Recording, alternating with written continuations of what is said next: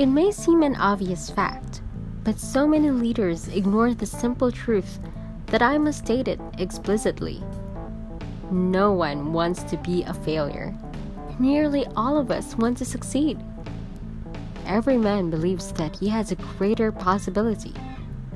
Emerson said, and all my patients, no matter how depressed and down, seem to believe that they are capable of something better.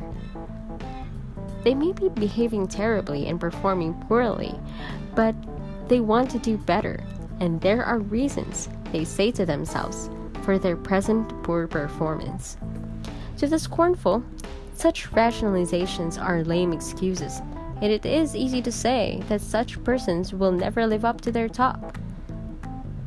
The road to hell is paved with good intentions, such skeptics are fond of saying, but the point is this: deep in the breast of everyone, there is a drive to achieve something, to be somebody, and therein is a wonderful entry point for the motivator.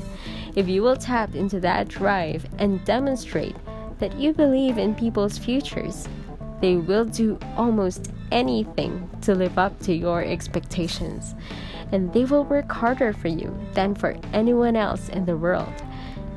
Bill Hewlett, one of the founders of Hewlett-Packard, said, "Our policy flows from the belief that men and women want to do a good job, a creative job, and that if they are provided with a proper environment, they will do so."